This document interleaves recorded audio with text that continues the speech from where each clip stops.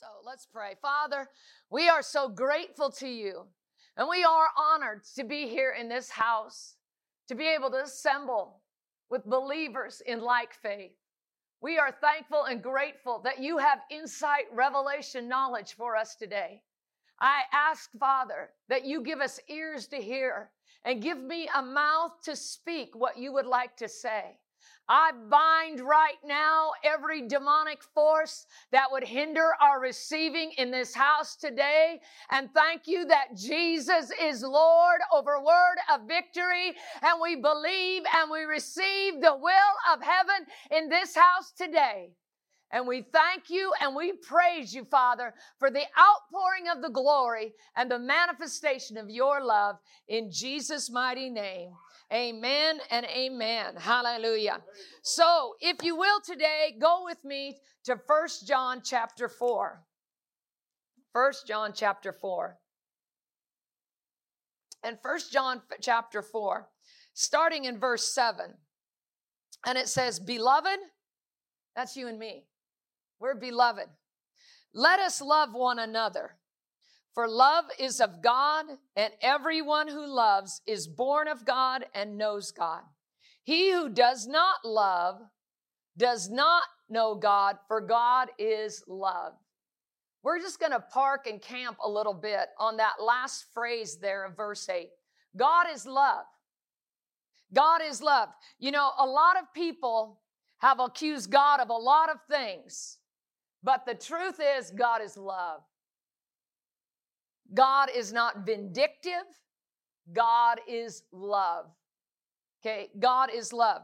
Now, we've been talking for weeks now about how your life is the rim of the wheel, and we have the spokes, which are all the matters of our life, and that God is the core. And as we plug the spokes into the core, we receive the will of God. Last week, we specifically talked about how we receive the will of the Father. We receive the will of the Father. We have a Father who is God.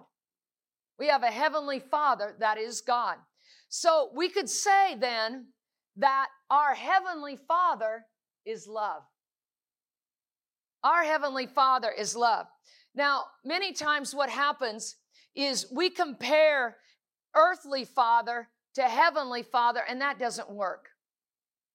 We have to understand that we have to take things of earth and lift them to the standard of heaven, not take the standards of the earth and make heaven conform to it.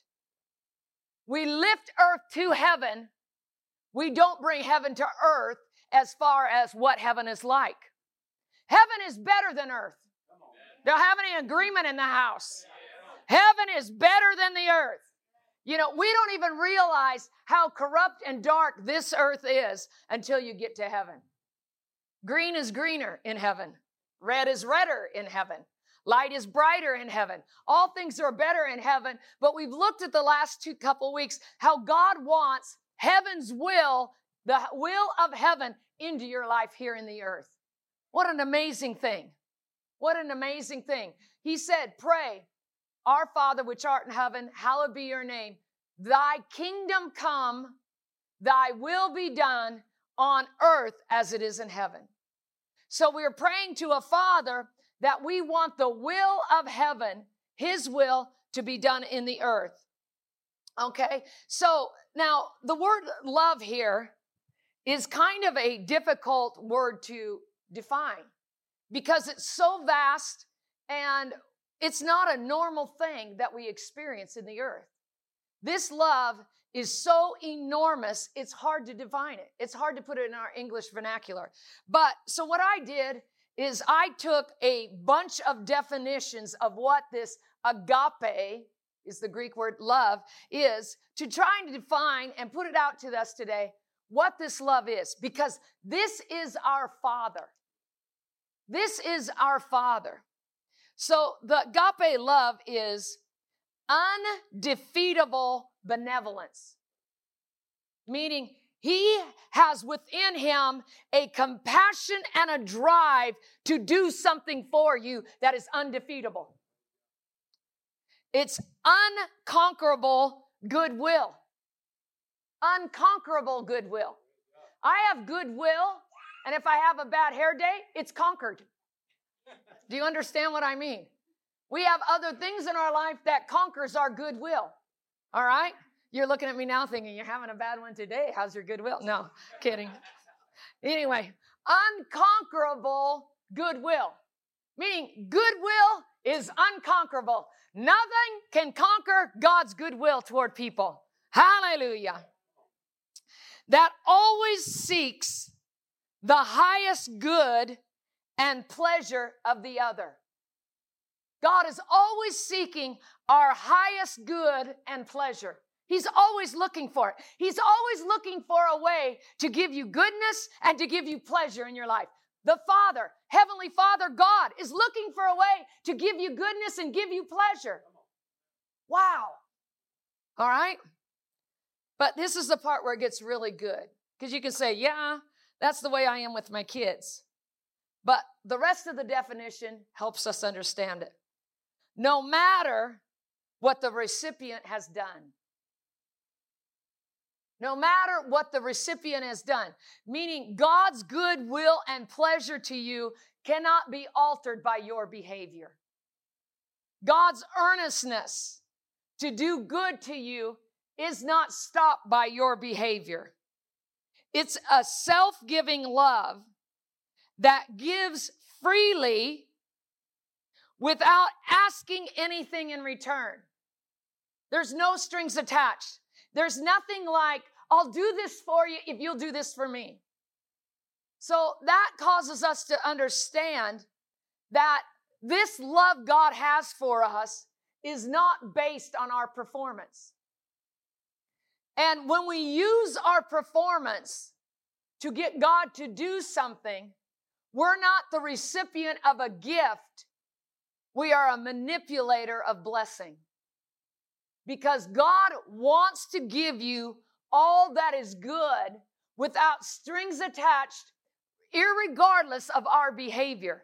Now, that is hard for us to understand because we live life in the earthly realm on a reward system. And we bring that reward system into our walk in God. Because most people know better the old covenant stories better than new covenant realities. And old covenant stories are based on performance. You do right, you get this. You do wrong, you get that. And we have to be able to wash that all away to truly understand who our Father is. This is a Father that has no strings attached in all He wants to do and give to us. Zero strings attached. And you know, we might have been raised in a situation where I had to earn all the benefits I got in life. I have to earn all the blessings I got in life. But that's not the way our Heavenly Father is. You can't do anything to cause Him to love you more. God so loved the world. The world is not honoring God. The church honors God. The world are the people without God. And He so loves that He sends a Son that they can escape. Okay? God's love is so much more vast, so much deeper, and so much more in our life than we can ever imagine. And we get in the mentality of, how do I get that? How do I make that happen? How do I get God to love me? Like, how do I get my spouse to love me? How do I get my kids to love me? How do I get so-and-so to love me? How do I get this to love me? How do I get that to love me? That's not the way God's love is. You can't do anything to get them to love you. And, you know, isn't it interesting that probably 98% of the quest that people are on is to be loved? Somebody to love me, to care for me, you know, to not misunderstand me, to not find me at fault always, to not find me in a problem. God's love is that love that everyone is looking for. Amen. Wasn't it great to love somebody that's got mercy for you and just washes it away? Praise the Lord. All right, I better get back to this definition, right? If you lost it? an undefeatable benevolence, and unconquerable goodwill that always seeks the highest good and pleasure of the others, no matter what the recipient has done. It's a self-giving love that gives freely without asking anything in return and does not consider the worth of the recipient. It is a love by commitment and choice. A love by commitment and choice. God never walks away from loving us. We walk away from allowing him to love us. He doesn't walk away. We walk away. Amen? So we see this kind of love. Now I need to go, let's go back up just a little stitch. A stitch. 1 John chapter 3, verse 1, it says this, "Behold, what manner of love the Father has bestowed upon us, that we should be called children of God." The Father has gifted us. That's what the word bestowed is, to give freely. The Father has given you freely. He wants to give you freely this kind of love that doesn't measure you, doesn't mark you, and doesn't calculate you. He just wants to love you. Hallelujah. But he says this is what an understanding we need to know about this kind of love that was given to us. In giving us this love, he calls us the children of God. Now, it's interesting that this word call means to name. God has named you a child of God. He's named you a child of God. That's your name, child of God. You're named a child of God. Now, you can call me Trudy, but I know my name is really child of God. Amen? A child of God. Now, a child is something by fact of birth. And to be a child of God, then, we just have to be born again, rebirthed into the kingdom of God. All right? But then he says that if we're children, think about this, if you have a child, there's also a father. So God is our Father. We are his children. Those are relationship terms, aren't they? Father, child. Now, we go back to what we talked about last week, that a father is a nourisher, a protector, one that brings into being, but one also that has the ability to pass on likeness through connection and relationship. So what we're seeing here is our Heavenly Father, that is love, wants to pass on to us likeness and through a connection or a relationship we have with him.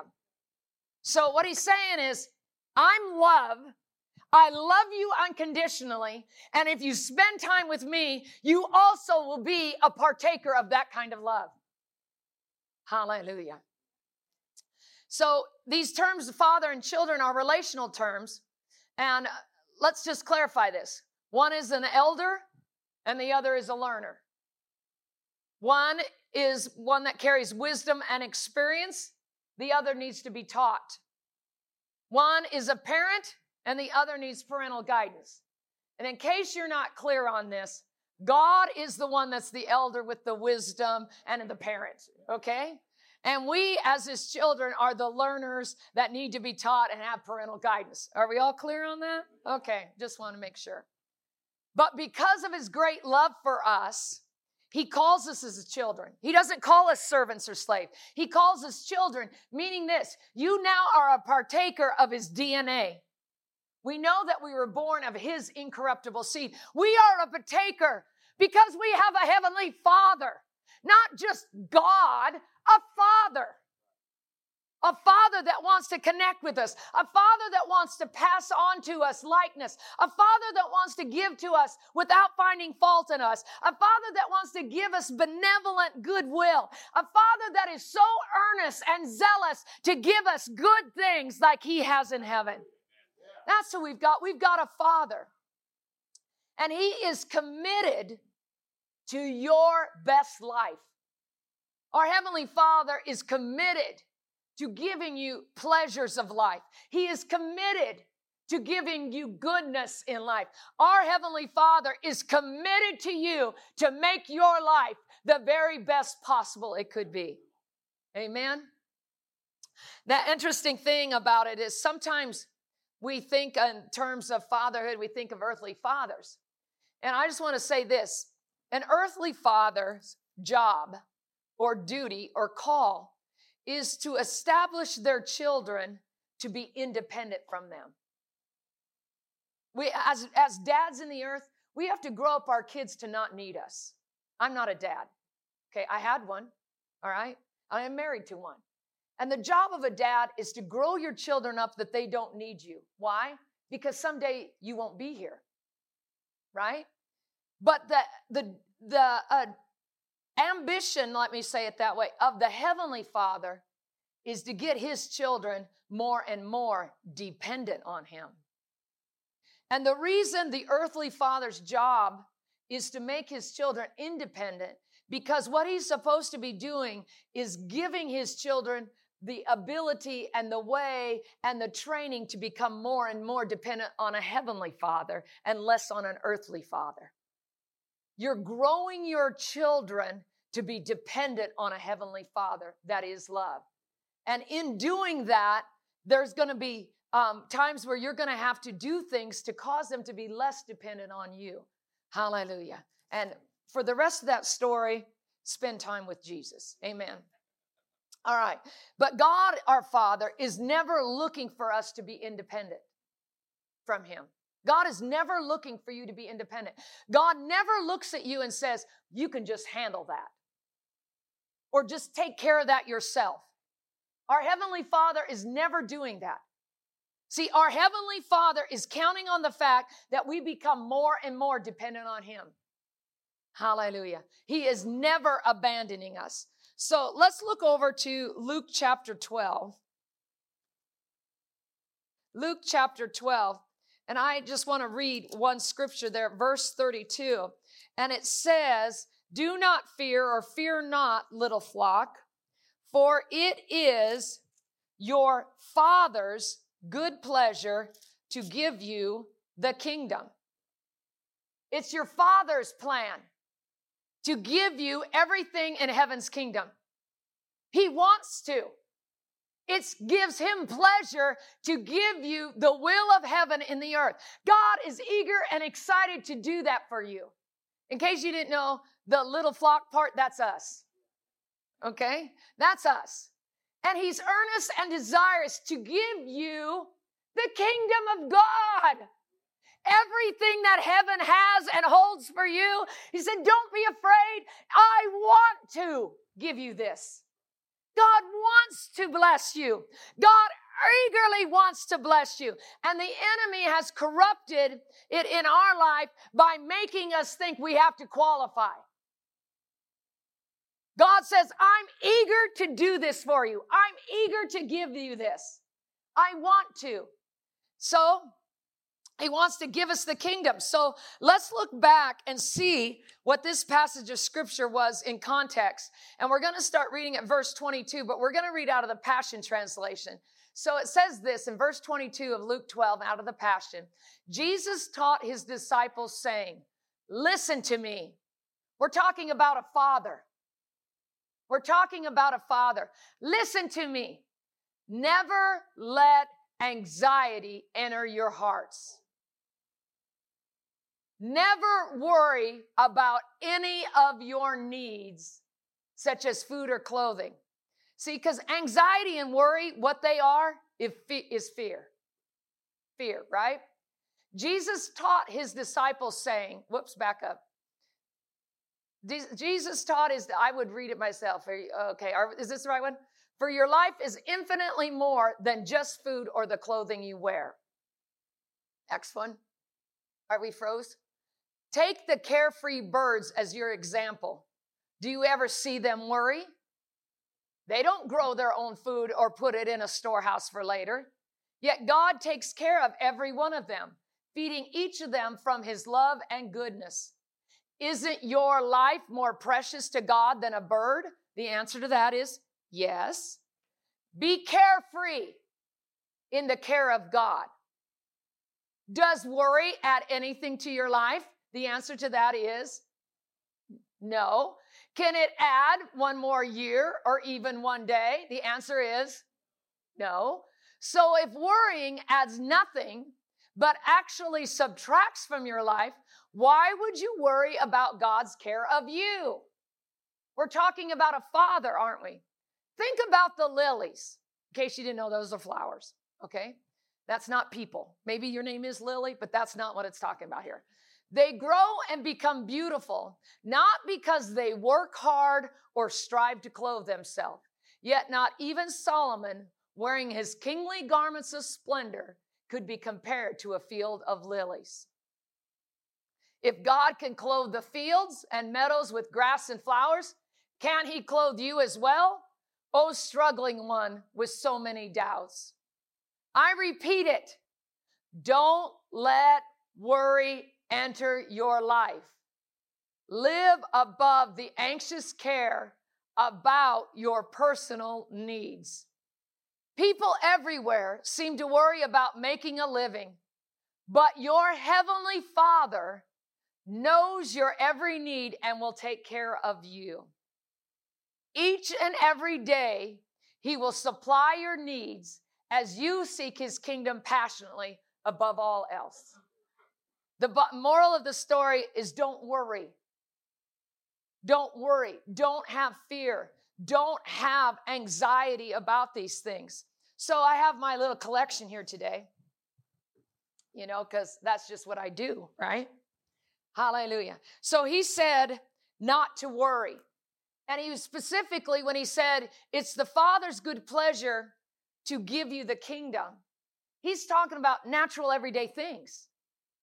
He's talking about giving you the kingdom of God in natural everyday things. Clothing, food. We don't have to be worried about that because the kingdom has an answer for that. So we could say, well, I'm concerned about my clothing. I'm concerned about my food. Pastor Jerry would be concerned about these because they're a French onion flavor and he hates those. Praise the Lord. All right. Don't be concerned about your food. Don't be concerned about your drink. Hallelujah. Don't be concerned about your health, healing. Can I get it? Can I not? Don't be concerned about that. Don't be concerned about your family. Hallelujah. Don't be concerned about all of these things are things and that the enemy uses as tactics to get us to get anxious. When we've got a Father that is earnest about giving us the kingdom. He's love. He wants to give us the kingdom. Don't be concerned about your future, how you look, how people think about you. Am I loved? Am I not loved in this natural realm? It's irrelevant. The Father is love and wants to give you the kingdom, even if you're the only. Amen? Some people get concerned about their spiritual life. Am I behind? Am I ahead? Where am I at? I better listen to this, better do this, better do that, better do this, better do that. All of these things become cares, anxieties. Am I going to be able to provide for my family? What's going to happen with this? What's going to happen with that? What's going to happen with this? What's going to happen with that? And all these anxieties are fears of what's going on in this natural realm. But what he says to us, he says, don't fear. It's my good pleasure to give you every matter that you're going to encounter in life. It's my good pleasure to handle all of it. But he says this. He says, but seek first the kingdom of God, and all this will be added to you. So we've got all these cares. So what we need to do, get rid of those, and instead, this is what I'm going to look at. This is what I'm going to look at. Because it gives me an answer for everything down here. Now, I know there are matters of life here. I am not ignoring them. They all have a voice. Your money has a voice. And it says, not enough, not enough, not enough, not enough. Your body has a voice. It hurts, it hurts, it hurts, it hurts. You know, your kids have a voice and say, mom, mom, mom, mom, mom, mom, mom, mom, mom, my mom, mom, mom, mom. Everything has a voice in here, right? But what I'm doing is I am covering that up and getting the voice of the word of the Father. So I know it's there, but I choose to hear this voice that says, fear not, little flock. It's your Father's too good pleasure to give you the kingdom. I choose to listen to this voice that says, do not worry or have anxiety about anything. See, this voice is drowned out by this voice. And all of these matters of life then have to succumb to this voice. And the Father is earnest about giving me everything that's concerning me here. So if I hear His voice, if I hear what He's saying, it will drown out these voices. But then what it also does is gives love an opportunity to love me. It gives love an opportunity to love me. The love of a father to love me. And He says to us, I'll take care of that. Let me take care of that. Let me tend to that. Let me do that. Hallelujah. Because that's His drive and desire. He wants to take care of it. And how we conquer all this stuff that's got a voice and screaming for attention is we just then take time to hear the voice of the Lord that's louder than all that. Why? Because it's the Father's pleasure to do that for us. And concerning all these things, it said it can't add anything to our life. It doesn't add anything to our life. You know, it's interesting that part of our character in life is determined by how we deal with pressure. Part of the character in our life is determined by how we deal with pressure. So how do we deal with pressure? Well, some people, when the pressure is on, they isolate and draw back. Some people, when there's pressure on, turn to food, alcohol, cigarettes, whatever, okay? Because the pressure's on. Some people turn to shopping. No, look at all the men looking at their wives. Stop that. Hallelujah. Some people turn to grief and depression. You know, there's all different kinds of anxiety repair kits. But the truth of the matter is, God doesn't even want you to have an anxious thought. Amen? Because why? He's a father trying to care for His children. All right, I'm going to finish up with one more scripture here. 1 Peter chapter 5. 1 Peter chapter 5, and it's a passage of scripture. If you've been in the kingdom of God very long, you know. Casting all your care upon Him. Upon who? The Father. Casting all your care upon the Father, for He cares for you. Now that word care there is the word care, when it's talking about what we have, and then the cares that He has are two different words in the Greek text. The first word care, when we cast all our care upon Him, means to draw in different directions. It's meaning distractions. The things that will divert you from God.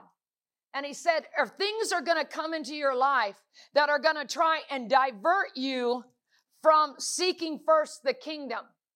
And He said, when something comes into your heart and life to divert you from seeking the kingdom, cast it off.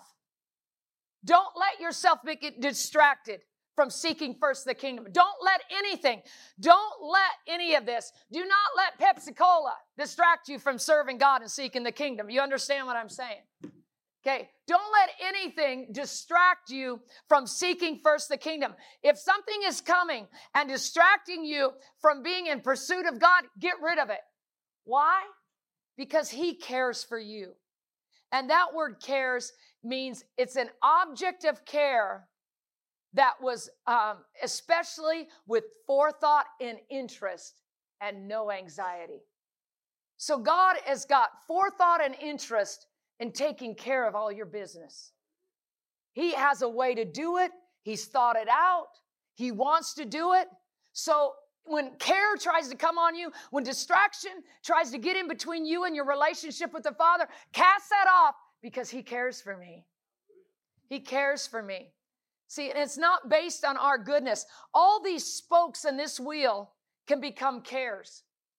But God the Father wants His will in all those areas of our life. But we're not going to get the will of the Father in our life if we are anxious, if we are fearful, and loaded down with pressure about those things. He said, cast it off on me. When you cast it off on me, you literally set it back in to the hub of God. You set it back in to the place of the Father. You want to come up here, Jerry? Now, let's ask one question. I have one question in closing. Is God stressed? Is He? Okay, so God's not stressed. Do we all agree God's not stressed? That's right. Is it because He's not stressed because no one has ever said anything bad about Him?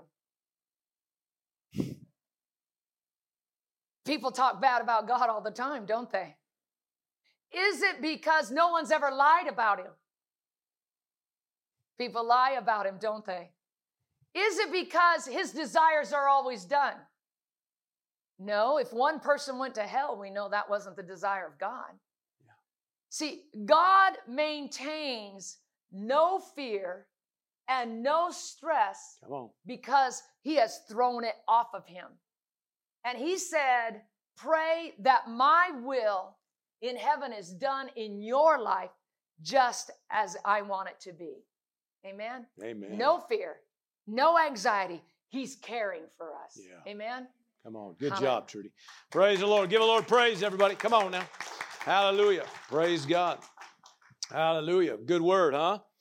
All right, before we let you go today, we're going to look at a couple things here and take this on home here. Praise God. Kind of really come at it from a different angle. What we've been doing over the last several weeks, actually since the beginning of the year, is really the idea. What the Spirit of God told me is that this year we're going to spend some time on especially our Sunday services, talking about the Godhead, the Father, Son, and Holy Spirit. Amen. And our relationship with the Father, our relationship with the Son, our relationship with the Holy Spirit. Amen. And so primarily we've been focused just on the Father. Amen. Because I believe that's where it starts. Amen. That no matter what's going on, amen, we gotta develop that intimacy, that communion, that fellowship, amen, with the Father. Everybody, every believer, amen, needs that connection. Amen. Now, what we've been doing, talking about, and that's why this wheel's up here, that God is a wheel within a wheel. That's what the Scripture says. Amen. He's the hub. He's the core. Amen. This is our life rolling down the hill, and this is what all these areas that make up our life. Now, of course, this isn't everything. We know that. There's only 12 spokes, so we only pulled up 12 things. But we could come up with dozens and dozens of things that make up our life, that determine our life going down the road. Now, the idea is, and what we've been trying to show you, is God wants to help you with every one of these areas. God is not trying to leave you hanging. Are you hearing me? God wants every area working right and functioning right. Well, the only way that's going to happen is you're going to have to connect with Him. You're going to have to stay connected with Him, praise God. And this is how it works. Amen. So with that said, Psalms 34, I think I gave that reference. It says, oh, taste and see that the Lord is good. How many know God's good? Look at your neighbor and say, God's good. God is good. God is always good. I said, God is always good. But it says, blessed is the man, in other words, empowered is the man who trusts in Him or puts their confidence or assurance in Him. This is how it works, see? Amen. God's good. God's always good. But until you connect, amen, and have some confidence in the fact that He is good, amen, you're going to miss out on that goodness. It's the same thing with love, amen. So let's go to 1 John. As she brought out, God is love, right? Right? Are you with me? Or did I lose you? Come on now. I don't want to be boring you here, but let's stay connected. Just a few more minutes here. Let's get through this. All right, here we go. 1 John chapter 4, please. I'm going to read through, just for sake of time, verse 14 on here through verse 19. Says, and we have seen and testify that the Father, everybody say the Father has sent the Son as Savior of the world. How many are grateful for what Jesus has done? Now, who sent the Son? The Father. Why? Because He loves you. Because you need help. Look at your neighbor and say, yes, even you. You need help. We all need help. Amen. See, the problem is we try to do everything in our own strength. He said, no, you need some help. So I'm going to send some. I'm going to send my Son. Amen. Whoever confesses, verse 15, that Jesus is the Son of God, God abides in him and he in God. Now that's that born again experience that Trudy talked about. Amen. Now all it takes is just you stopping and just say, Lord Jesus, come into my life. Amen. And mean it, praise God. Hallelujah. It's not real complicated. Amen. Now, some people walk forward and do an altar call or something, and that's great. That's wonderful. I was driving down the road. I just heard some truths previous, in a week prior, a couple weeks prior, heard some things, and I've been chewing on it for, a couple weeks there. And finally, one day, I just called out to God, if this is real, if this is true, I want you. Well, obviously, it's stuck. I didn't say walk an altar, nothing wrong with the altar, but I was just driving down the road and called on God, and guess what? Praise God. I received the Lord, and then what happened? Well, this verse says this. It says, then God then abides within you, and he, and that's you, amen, in God. So in other words, when I did that, he came and resided on the inside of me, amen. Greater is he who's in me than he who's in the world. Come on. And what else? I now reside in him because I'm now a part of that family. Amen. That kingdom of God. I'm a part of that now. He's in me and I'm in him. Praise God. Somebody say, praise the Lord. That's not real complicated, but we're trying to bring out here, amen, what he's building up to here. And verse 16, we have known and believed the love that God has for us. God is love. Everybody say, God is love. And he who abides in love abides in God and God in him. I'm going to come back to that here in a minute. Love has been perfected among us in this, that we may have boldness or confidence in the day of judgment, because as he is, so are we in this world. There is no fear in love, but perfect love casts out fear, because fear involves torment, but he who fears has not been made perfect in love. We love him because why? Well, he first loved you. Now, God is love. Now, I know and you know that sometimes that can be a cliche. A lot of people say, well, God is love, and know that, and most every Christian is going to agree with it. Come on. But sometimes it can be just a catchphrase or some worn expression that becomes really a commonplace, trivial, maybe sometimes even seeming insignificant. Come on now. And maybe even sometimes losing validity. Now, a lot of words right there, but just said this. That is this. A lot of times we know that. We can say, yes, God is love, and be in agreement mentally, but still never grasp what that means. He's trying to bring out what that means. Okay? It's not just so you go around saying, I know God is love. Amen. He wants you to know that, but we're going to kind of bring that a little bit more in depth here. All right? So it says here, amen, that God is love. Okay, that word love, Trudy brought out a definition, did a great job with that definition, agape. If you just look it up in a concordance or in a lexicon, it means a deep affection, benevolent, charity, self-sacrificial. But here we go, it means unconditional love. Everybody say unconditional. Now, this is why sometimes we can mentally agree with the fact God is love, but we miss it. Because we're so used to living life around conditional love. Are you still with me? Am I boring you? Well, it wouldn't matter. I'm going to keep going anyway. All right. So anyway, but there are other words for love, okay? Even in the scriptures, it talks about different types of love. It talks about eros, which is the word erotic, which means sensual or carnal demand. But again, it's a self-seeking love. It's conditional. Stergo, okay, which means natural devotion, appreciation, admiration. But usually, again, it's a very limited love. Now, you don't have to write all this down. I'm just shooting through this to show you that every other kind of love that's out there is conditional. Even the scriptures agree with it. Phileo, which is another one, it's just probably a more common one, but it means affection or a warm friendship, usually based on mutual satisfaction, and again, it is conditional. Every other love is conditional. What we grew up around was conditional love. So what happens now, all of a sudden, we find out God is love, and he's saying it's unconditional. We have a hard time grasping that because we still think we need to earn something. Somehow we're still trying to get accepted when you're already accepted. You're trying to somehow get God to love you more when you couldn't get him to love you any more than he loves you. Now you have to hang on to that because, see, God is one to help you take care of your life.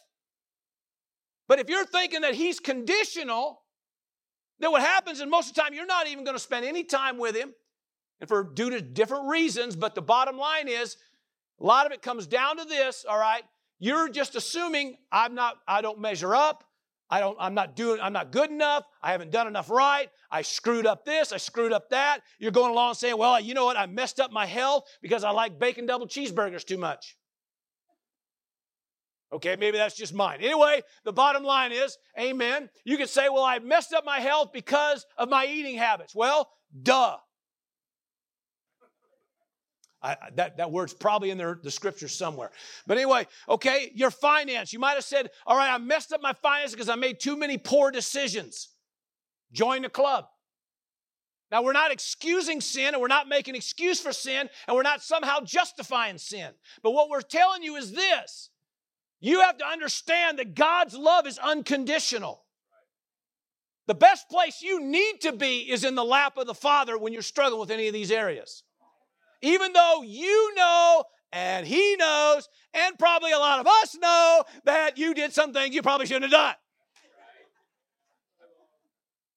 But God is unconditional.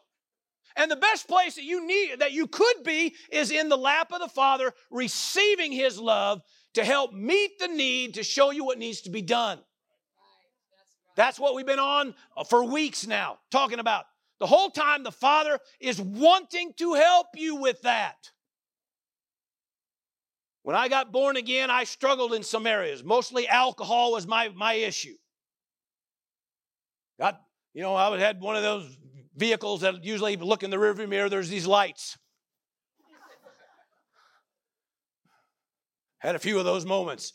Even after I got saved. Now, I'm not excusing it or justifying it. I'm just telling you, okay, I didn't come into a place of understanding the love of God and who He is, amen, because I really didn't have an intimate fellowship or relationship with Him.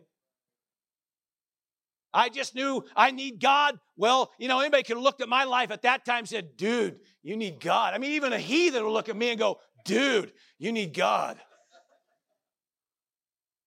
All right? So it's more than just saying I need God. It's about connecting with that God to help me overcome the things I need to overcome. To help me conquer in the areas I need to conquer. To help me to begin to take charge or take hold of the areas that I need to take charge in. Well, the only way it's going to happen is I need to be connected with Him. So let's back up here a little bit. Are you still with me?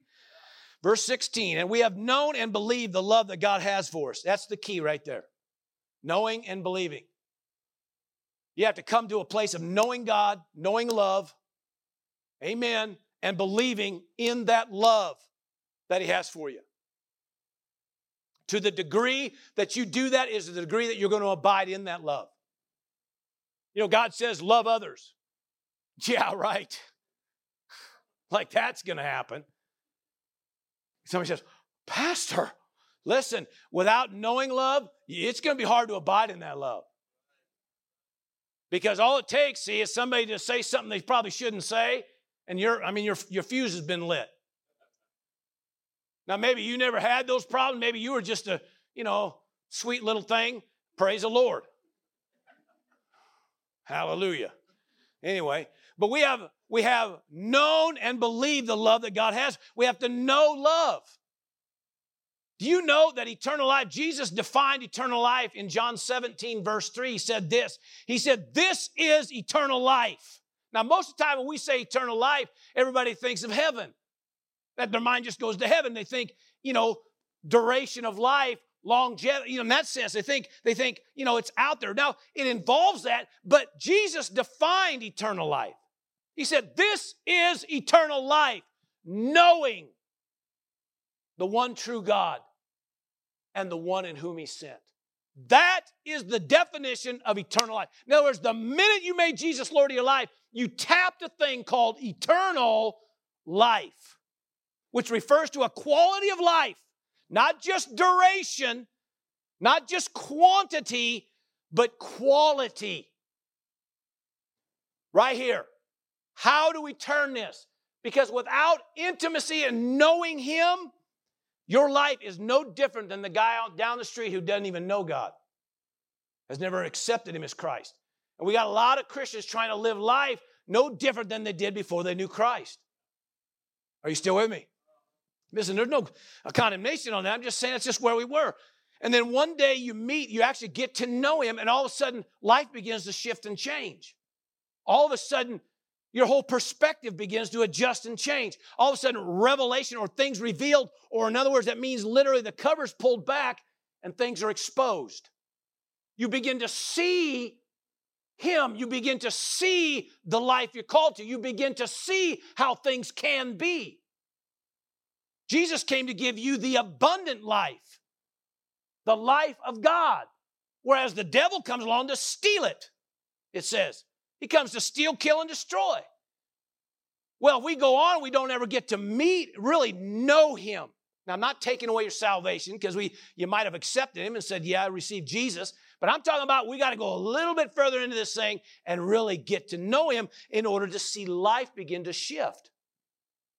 Otherwise, we go to heaven, come on, with no different life than we had before.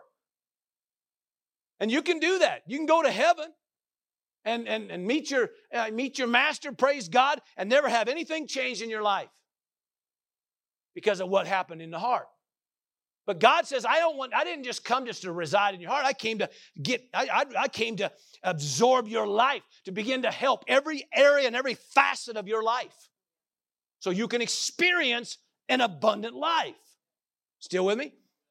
All right, so verse 16, and we have known and believed the love that God has for us. God is love. Now look at it. He says it again. And he who abides in love, this time he says abides in love. Or the verse before it said abides in him.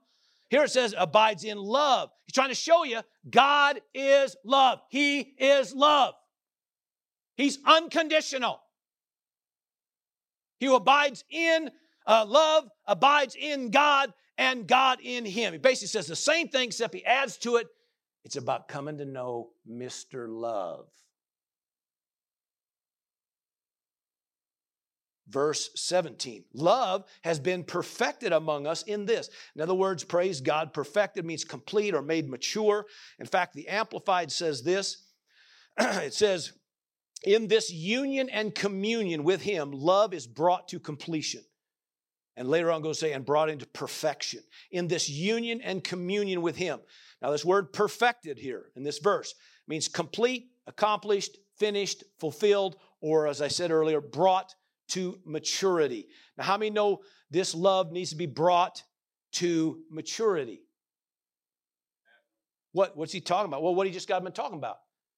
Knowing him and believing in that love, right? Knowing love and believing. In other words, we got to bring that to a place of maturity, because the more that comes alive in you, the better everything else gets.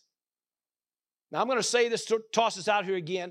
I've been probably saying it every week. I'm going to say this. I don't care where you're at in your walk in God. Everybody can get this.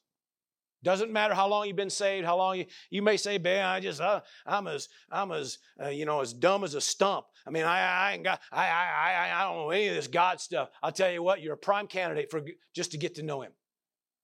Because you don't have to have all the understanding of all the scriptures. Now, I'm not saying to ignore that. I'm just saying, amen, you might just you came out of the chutes and just, I don't know nothing. All I know, I love God and I want Jesus and come on, let's go.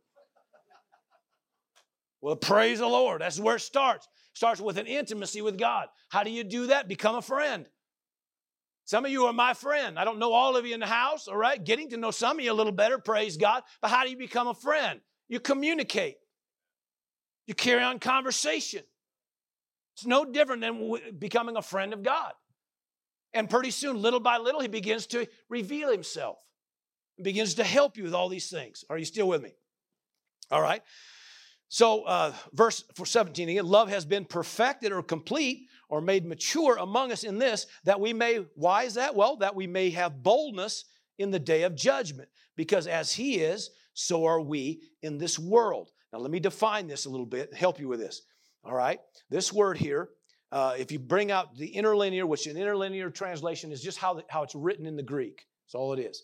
So it's going to sound a little bit different, but this is what it means. Here's the interlinear on this verse. By this, in other words, because of what you read there in verse 16, by this or because of this has been perfected love with us. In other words, the more we get a hold of this, knowing him and believing in that love, amen, the more it gets perfected in us. All right? And it says, that confidence that we have in the day of judgment, that as that as that is, in other words, that confidence in love, also we are in this world. Now, a lot said there, and that's this. It comes down to this, having confidence and boldness. The more you understand that, the more you know you can approach God anytime. Somebody said, well, I just blew it. Praise God, run to God. Well, I just blew it. Run to God. Now, you don't understand run to God now. Well, he may not run to God, and you'll find out he's open arms saying, come, hop on the lap, let me help you with this. No, I'll get this. I got myself into this mess, and I'll get myself out. That is the most stupid statement. You got yourself into that mess. What makes you think you're going to get yourself out? See, he says, listen, I know you got yourself into this. Everybody knows you got yourself into this. But let me help you get out of that. See, it's unconditional. Now we say the day that we may have boldness or confidence in the day of judgment. This is not talking about judgment day. One day, everybody stands before the master and gives account of their life. At that time, it doesn't matter whether you have confidence or not. It's irrelevant. Because it is what it is. Right? He's not talking about that moment. The day of judgment. He's talking about, amen. The word day means a time frame or a moment of time. Amen. A space of time, a day of judgment. That word is krisis, which we get our word crisis. Come on. Which means a day of decision. In other words, a time of making a judgment call or a decision about something. He says, in that moment, you need to have confidence that I can help you through it. But until you get to know love and believe in that love, you won't go to God because you have no confidence to stand before him. Even though he says, I don't care what you did, come to me now. But you're going, oh, no, God's probably really mad at me, and he's down. I'm sure he's upset with the way I did it again. I stepped out, and when I know what I'm supposed to, and I did it again, did what I shouldn't have done, or I didn't do what I should have done.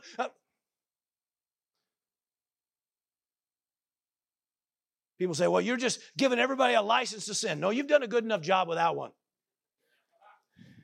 License, that is. It's not about that. It's about the quickest way to get through it is to hook up with the one that can help you through it. The quickest way to overcome it is to hook up with the one that helps you overcome it. But when you avoid it because of a lack of confidence or assurance, because of whatever reason, come on, this is why we have to understand love. We have to get to know love. And the problem, like I said earlier, is because all the natural loves is all conditional. I love you. Well, I'm mad at you. But I love you. I don't care. Talk to the hand because the head ain't listening. What is that? Somebody says, well, you do love him. Well, maybe. But see, come on, this is what we grow up thinking, okay, you do this, everybody loves you. You do this, they go, oh my God. Right? Because everything's conditional. God says, I'm not that way. And it's hard for us to somehow fathom that. But he says, listen, in your day of decision, in the day when the pressure's on, when all of a sudden your health issues come up, and you go, what am I going to do? But you might go, you know what, I got myself into this because of the way I eat, and I don't exercise, I don't do nothing, so God ain't going to help me with that. No. Whoa. Have confidence in that day of decision right now. This is the time you need to lean on God. Let him walk you through this. Let him show you what to do. You know, there's 1,000 diets out there. Somebody said, oh, you got to bring that up, don't you? But you still got to find the one that works for you. If it's a diet or if it's a disciplined eating, whatever it is, you got to find what works for you. How do you find that out? See, God wants to walk you through that. God will walk you right through that stuff. You say, well, I don't understand this marriage thing. I just can't get it down. Well, you're a prime candidate for jumping up in the lap of the Father. Let him help you through it. So he'll show you how to do it. how to be the best parent that you could be or the best spouse you could be. Come on, how to be the best son or daughter. Come on. God can walk you through all that. Well, I just don't get this business stuff. Well, the one that is calling you to his lap understands business better than you do. He really does. And he'll walk you through that stuff. But see, you got to have confidence that you can do that. But if for some reason that you're still beating yourself up because you haven't done other things right, listen, that's why it says, you're being born again, a new creation in Christ. Old things have passed away. Woo! Hallelujah. I was waiting to hear that. Snaps a plumb line and says, step on over, son. Praise the Lord. New day. Well, he's just trying to say every day his mercies are new every day. Every day? Yeah. And the idea is to get to the place where you have confidence. Everybody say confidence. Because now our translation says, as he is, in verse 17. The word he is not even in the text. It's not in the Greek. And I know why they use it, because of some other verses prior to this. So they shoved that in there. But it's really it says, as that is, or as this is. As what? Well, to the degree that love has been developed. In other words, to the degree that you know love and believe in that love, and to the degree, praise God, that you can walk in that confidence. Amen. As that is, so are we in this world. In other words, now we can live according to that. Life gets better when you get a hold of this. Did I lose you? It's about how well this comes alive in your heart. How well you can connect with God is going to determine how great your life becomes. So I'm encouraging you, run to the Father. Now here's the last bit here, verse 18. There is no fear in love. Fear, okay?